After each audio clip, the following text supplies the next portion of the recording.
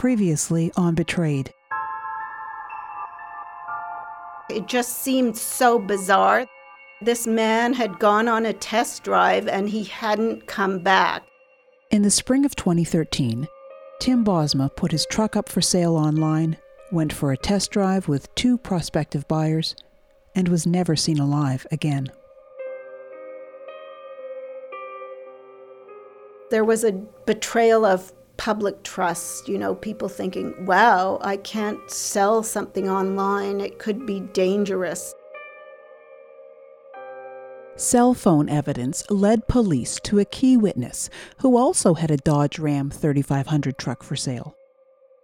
That witness had taken 2 men who matched the suspects' descriptions for a test drive the day before Tim Bosma disappeared. This new witness was able to provide police with a further detail: a tattoo of the word ambition on one of the suspect's arms. Within days, Delon Millard, 27 years old, from Toronto, was arrested, and shortly after that, police arrested his close friend, Mark Smitch. 25 years of Oakville, Ontario. Both were charged with the first-degree murder of Tim Bosma.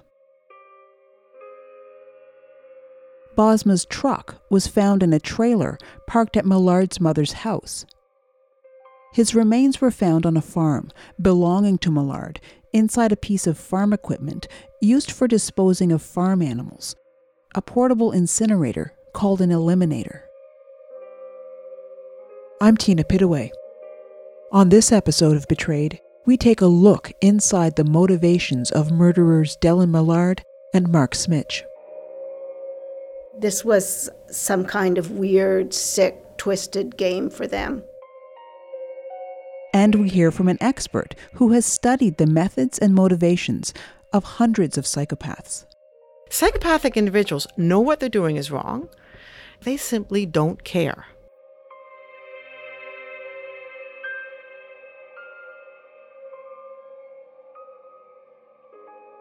Dark Ambition, Part 2.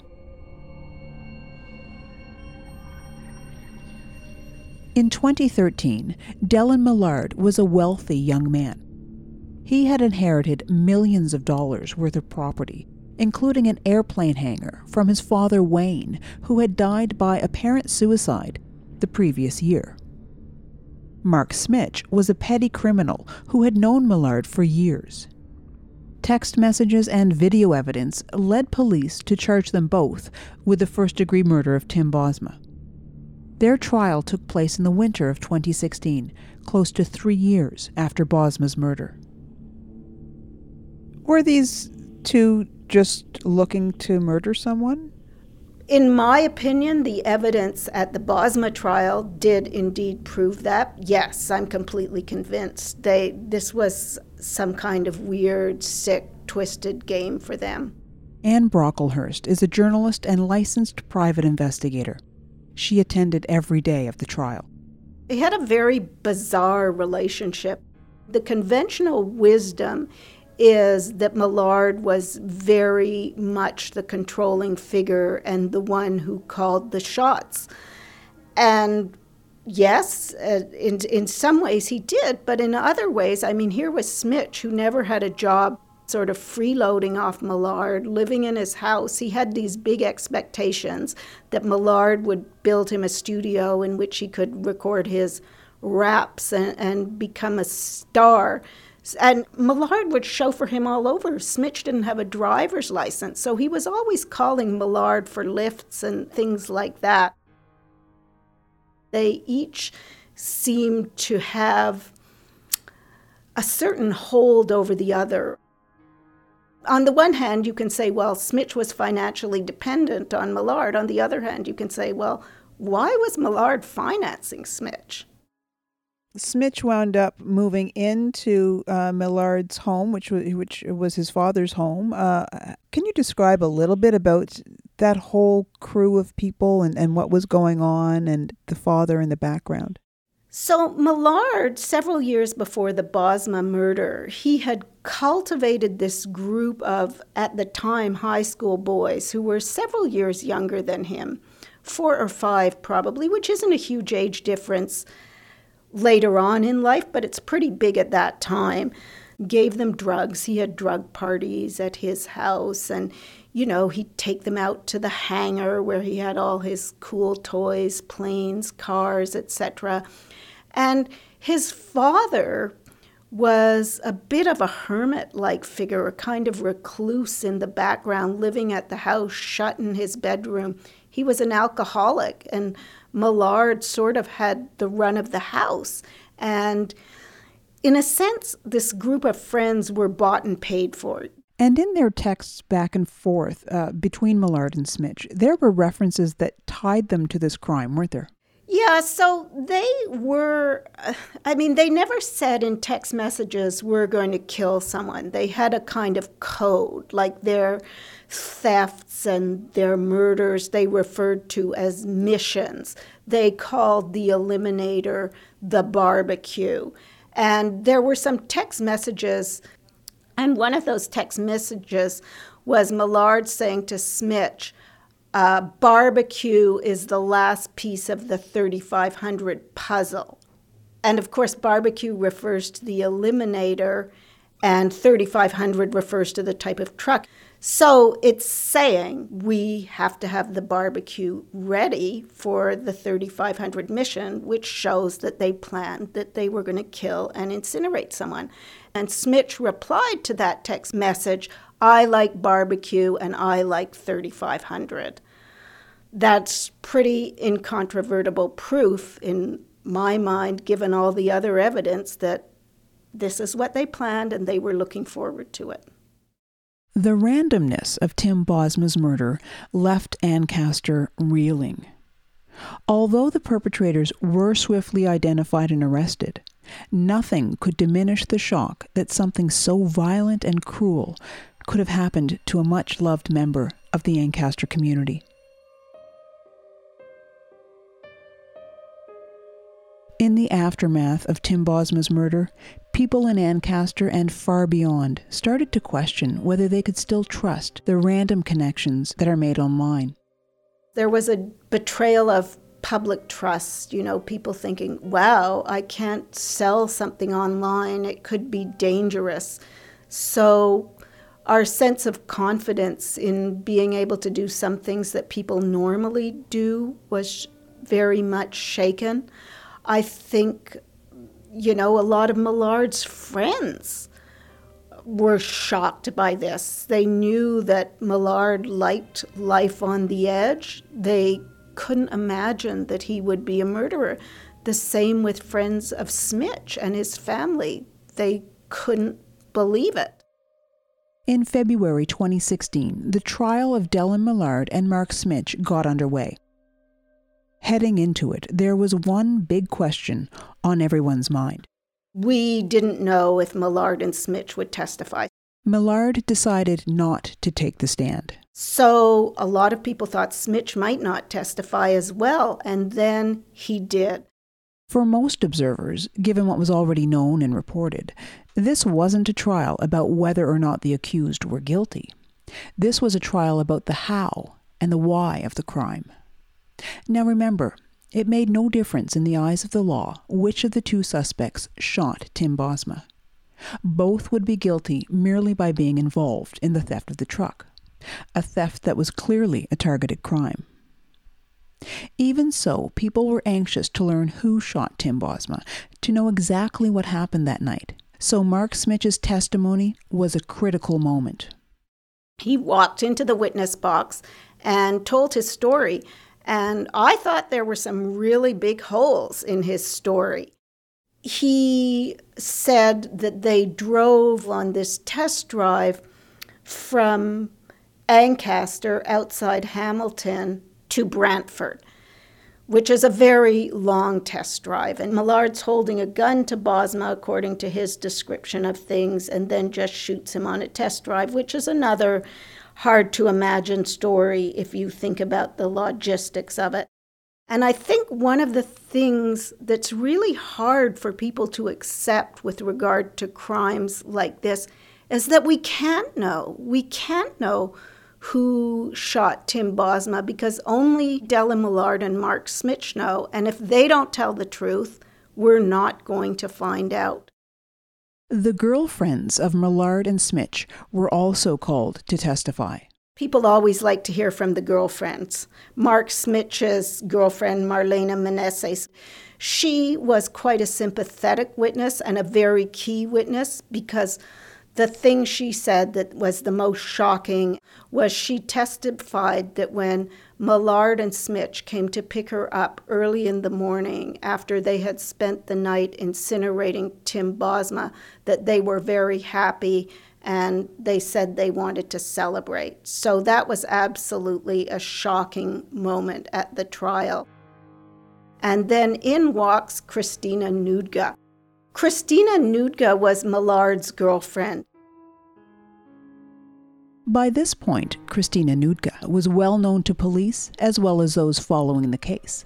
She'd been arrested about a year after Millard and Smich's arrests.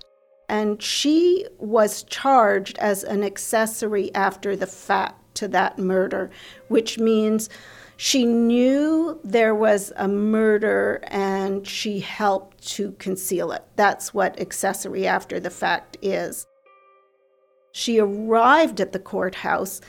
It was a cold day in April, and Christina Noudga had a scarf draped all over her head and sunglasses, so you could barely see an inch of her face. So there was this very dramatic entrance into the courthouse, and then she takes the witness stand.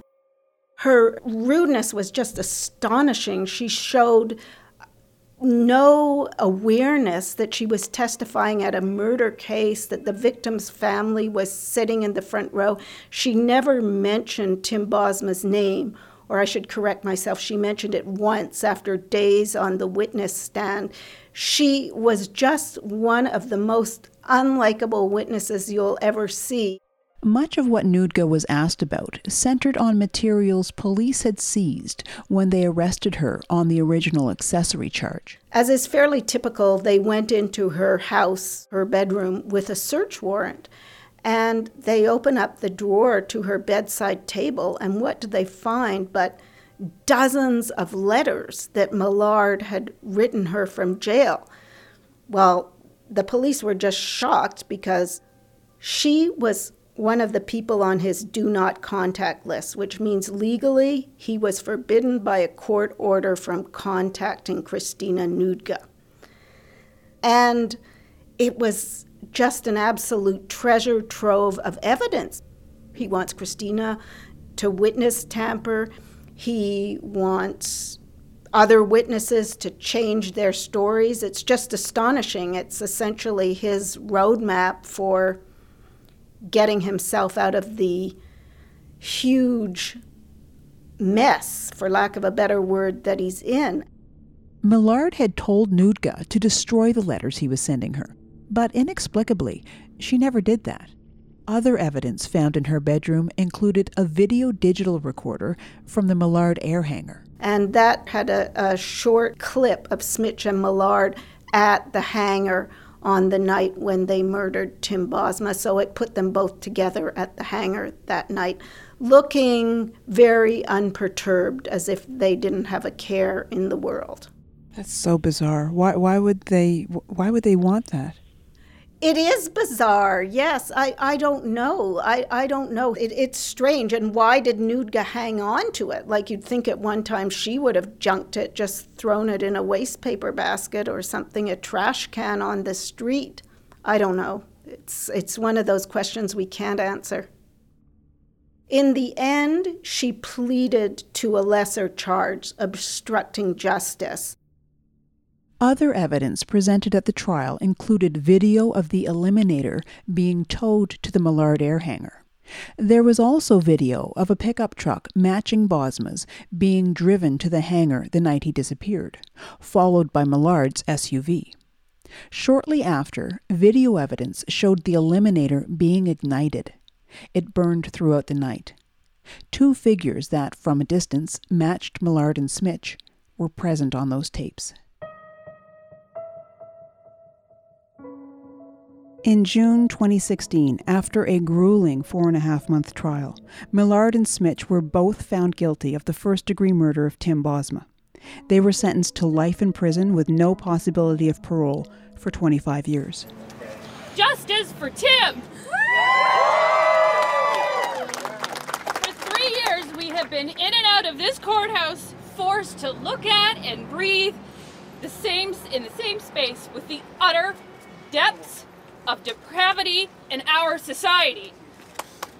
We have had to endure being near the two men that walked down my driveway on May 6, 2013, and took away the bright life in our lives that was Tim. The story of Dellen Millard and Mark Smitch's crimes doesn't end here. Listening to Charlene Bosma speak on the day her husband's killers were convicted, I thought back to something Hamilton's chief of police, Glenn DeCare, said in the days following Tim's disappearance. This, the great community of Hamilton, has rallied in support of finding Tim. In Hamilton, a crime against one is a crime against all.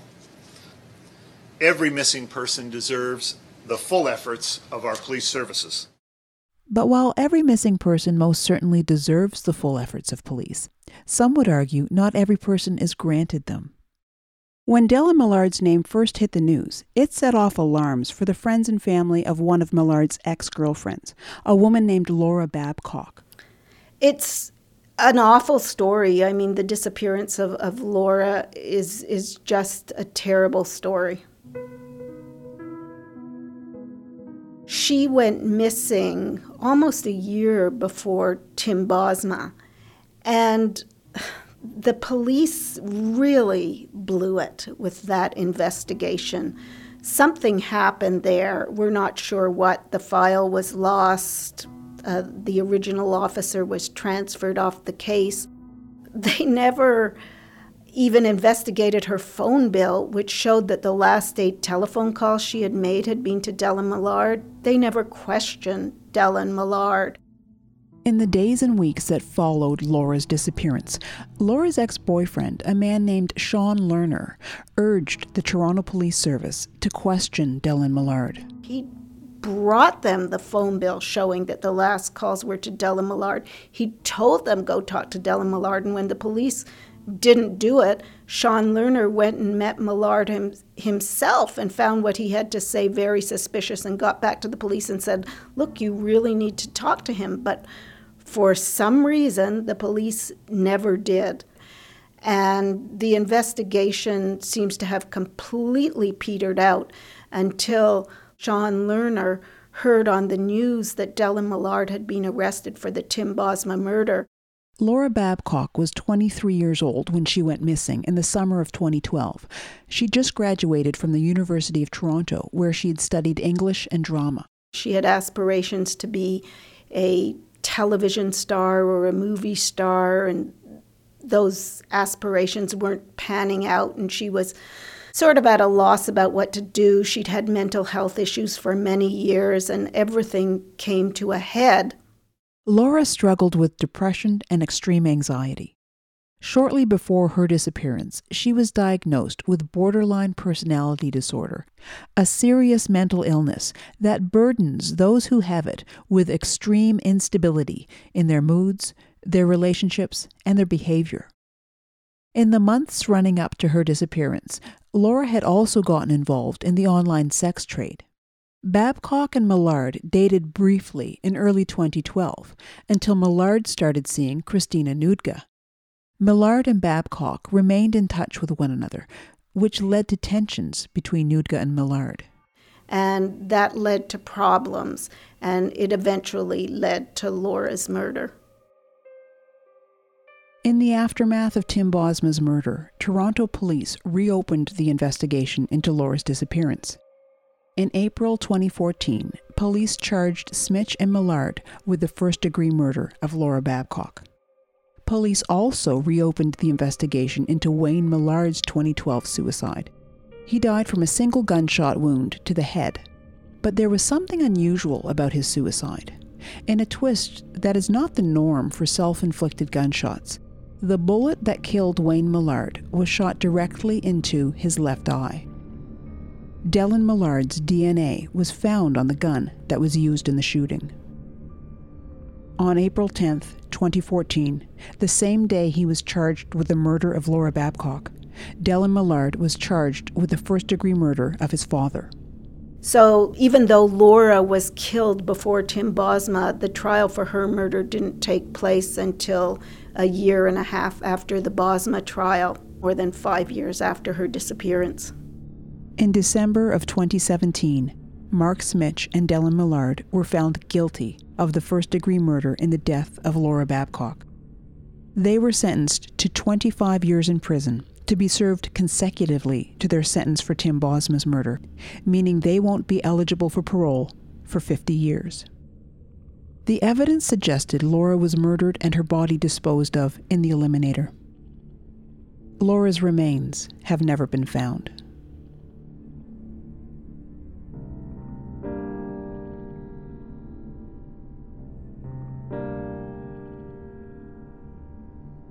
Laura's family believes her history of mental health issues, combined with her brief involvement in the sex trade, diminished the seriousness with which the police approached her initial disappearance. Following Millard and Smich's sentencing for Laura Babcock's murder, Laura's father, Clayton Babcock, spoke outside the courthouse. If there ever was a reason to punish to the full extent of the law, this was it. Somehow life imprisonment seems lenient when Laura didn't even get to see her 24th birthday. We can be assured that these horrible specimens of humanity will not come outside of a prison for decades to come. There seem to be others who knew or suspected that something had happened to Laura. Shame on you, and through your inactions may have unwittingly assisted in the demise of 2 other innocent people. It is very scary to think that these individuals are out there preying on us. They're very good at casting a wide net to find vulnerable individuals. Dr. Adele Forth is an expert on psychopaths and the director of the Psychopathy Research Lab at Carleton University in Ottawa. Psychological profiles of Dellen Millard and Mark Smich have never been released publicly, so Dr. Forth can't speak to their cases specifically. But much of what was revealed at the trial in terms of behaviors and actions overlaps with psychopathic traits. Things like they're manipulative and deceitful and grandiose and arrogant. They lack remorse. They lack a conscience. They lack empathy, compassion for others. They're chameleons. Over the years, Dr. Forth has observed hundreds of psychopaths to try to gain a better understanding of the emotional and cognitive processes that exist within their minds. So they'll try different tactics. Yeah, they will do what works. For psychopaths, one of the first steps in identifying a potential victim is to find someone who shows signs of vulnerability. One study that Dr. Forth devised involved having psychopaths observe the way people walk. We get individuals who have been, unfortunately, sexually victimized or violently victimized and walk down the hallway, and we videotape them. Then we show this videotape to individuals with psychopathic traits. And all they're seeing is they're reading cues of vulnerability from the walking gait. And individuals with psychopathic traits are actually better at identifying potential victims just by using gait. It's very scary to think of. They're also better at displaying a range of emotions that they don't feel. Over time, they've learned that emotions are a good way to manipulate others, so they've learned to mimic emotions. So we've asked them to mimic facial expressions, let's say, of fear. You and I might have a hard time trying to, when we're not really feeling fear, to mimic that facial expressions. Psychopaths are very good at that. Dr. Forth has also studied how easily and convincingly psychopaths lie. The other thing they're good at is appearing trustworthy. This was something that really stood out for Anne Brocklehurst throughout Mark Smich's testimony. What was it clear that he was lying about? There were a number of things. So, for example, he had the gun that we believe was used to kill Tim Bosma. And the gun just disappeared. And he had a fantastical story about how he took the gun and buried it somewhere in a forest near Oakville. but he couldn't give any of the details about where this forest was, how he buried the gun, how he got there at night on his bike. So it was obvious that he was lying about the gun. Then, at this point, we, the journalists, knew that Smitch and Millard had been charged with an earlier murder. The jury didn't know the details. So Smitch said during his testimony that this was unimaginable, that nothing like this had ever happened before. And we knew that he was charged with Laura Babcock's murder. The jury didn't know that, and people really wanted to believe Smitch's story, and they did. It was a good short narrative. I mean, in a way, it said there aren't two people who are this evil. There's only one, and I got sucked in, and that's a preferable narrative to believing that two people could do this together. And people believed Smitch's story. I got a phone call, I remember walking home from the trial, from a friend of mine who had followed the case, and she said to me, "What do you think of the reaction to this, to his testimony?" And I said, "I'm really shocked." Dr. Adele Forth. So we've done research where we've asked an individual's psychopathic traits to tell a story that's fake, but pretending they felt a lot of remorse for this, right? To say, whatever story is not true. Then we videotape them, and sure enough, the people telling the story, the more psychopathic traits they have, observers rate them as more genuine and trustworthy, even though everyone's telling a fake story.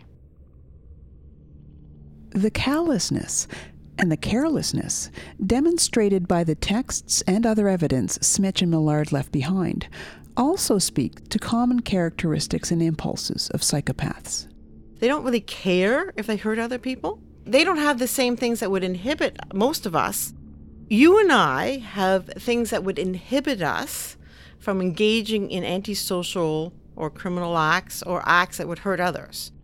All of that is missing with someone with psychopathic traits. So they don't have the same boundaries of rules and regulations that the rest of us do. They don't show much anxiety.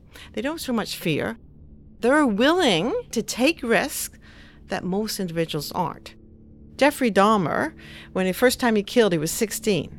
He had killed someone. He put the body parts in the back seat of his mom's car and was driving it to a dump. He got stopped by the police. So he has garbage bags of his victim in the back seat.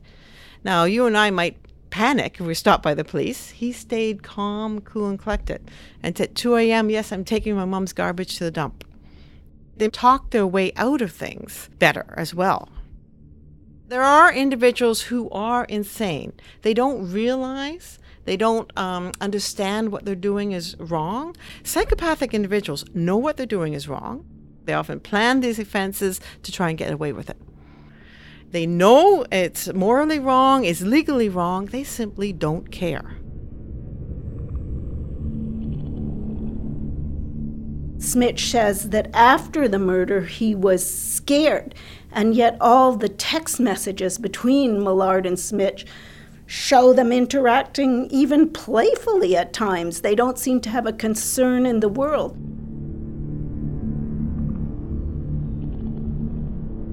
In September 2018, nearly 6 years after Wayne Millard's death was initially deemed a suicide, Dellen Millard was found guilty of the first-degree murder of his father. He was given a third consecutive life sentence. Dellen Millard will not be eligible to apply for parole for 75 years.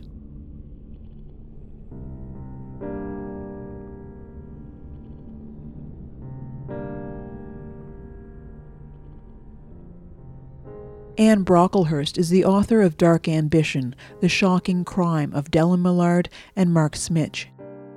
It has in-depth coverage of the trial and evidence that led to their convictions for the murder of Tim Bosma. Next time on Betrayed. I kept saying, well, why do you have to kill me? Why is it so important that you need to kill me? The shocking story of a woman who was attacked by a serial killer and survived. He pulled a knife out, and he said, "That's the last ride you're ever going to take."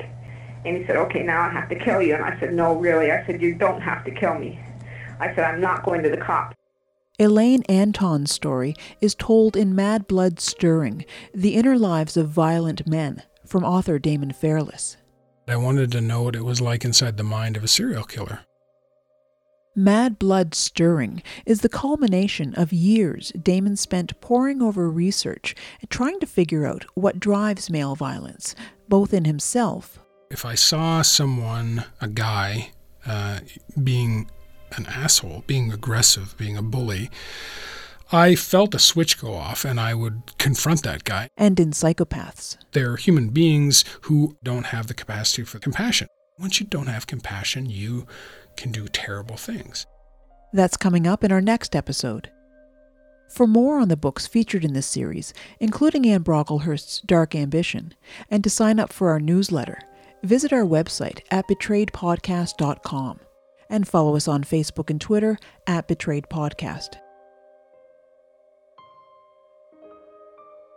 Betrayed is a production of Penguin Random House Canada.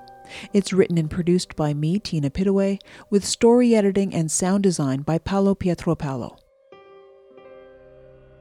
Editorial oversight by Bhavna Chauhan, Melanie Titino, and Rachel Brown. Special thanks to Kristen Cochran, Robert Wheaton, Beth Lockley, Shannon Poos, Abdi Omer, and Laura Chapnick.